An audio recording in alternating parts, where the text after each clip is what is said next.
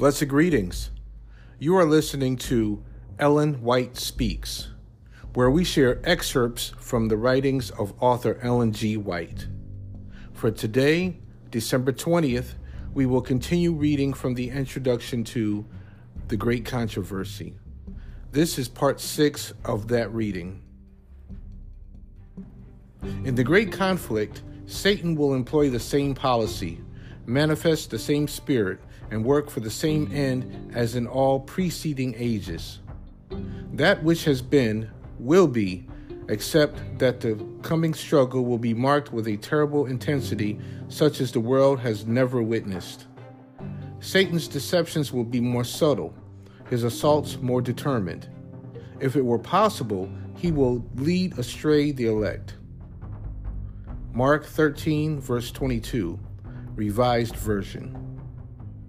As the Spirit of God has opened to my mind the great truths of His Word and the scenes of the past and the future, I have been bidden to make known to others that which has thus been revealed, to trace the history of the controversy in past ages, and especially so to present it as to shed a light on the fast approaching struggle of the future. In pursuance of this purpose, I have endeavored to select and group together events in the history of the Church in such a manner as to trace the unfolding of the great testing truths that at different periods have been given to the world, that have excited the wrath of Satan and the enmity of the world-loving Church, and that have been maintained by the witnesses of those who loved not their lives unto the death. In these records we may see a foreshadowing of the conflict before us.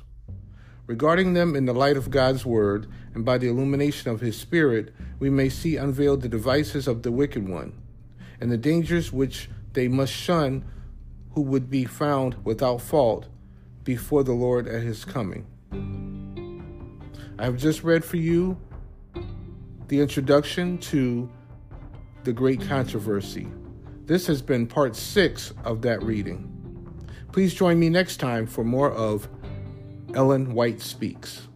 Have a blessed day.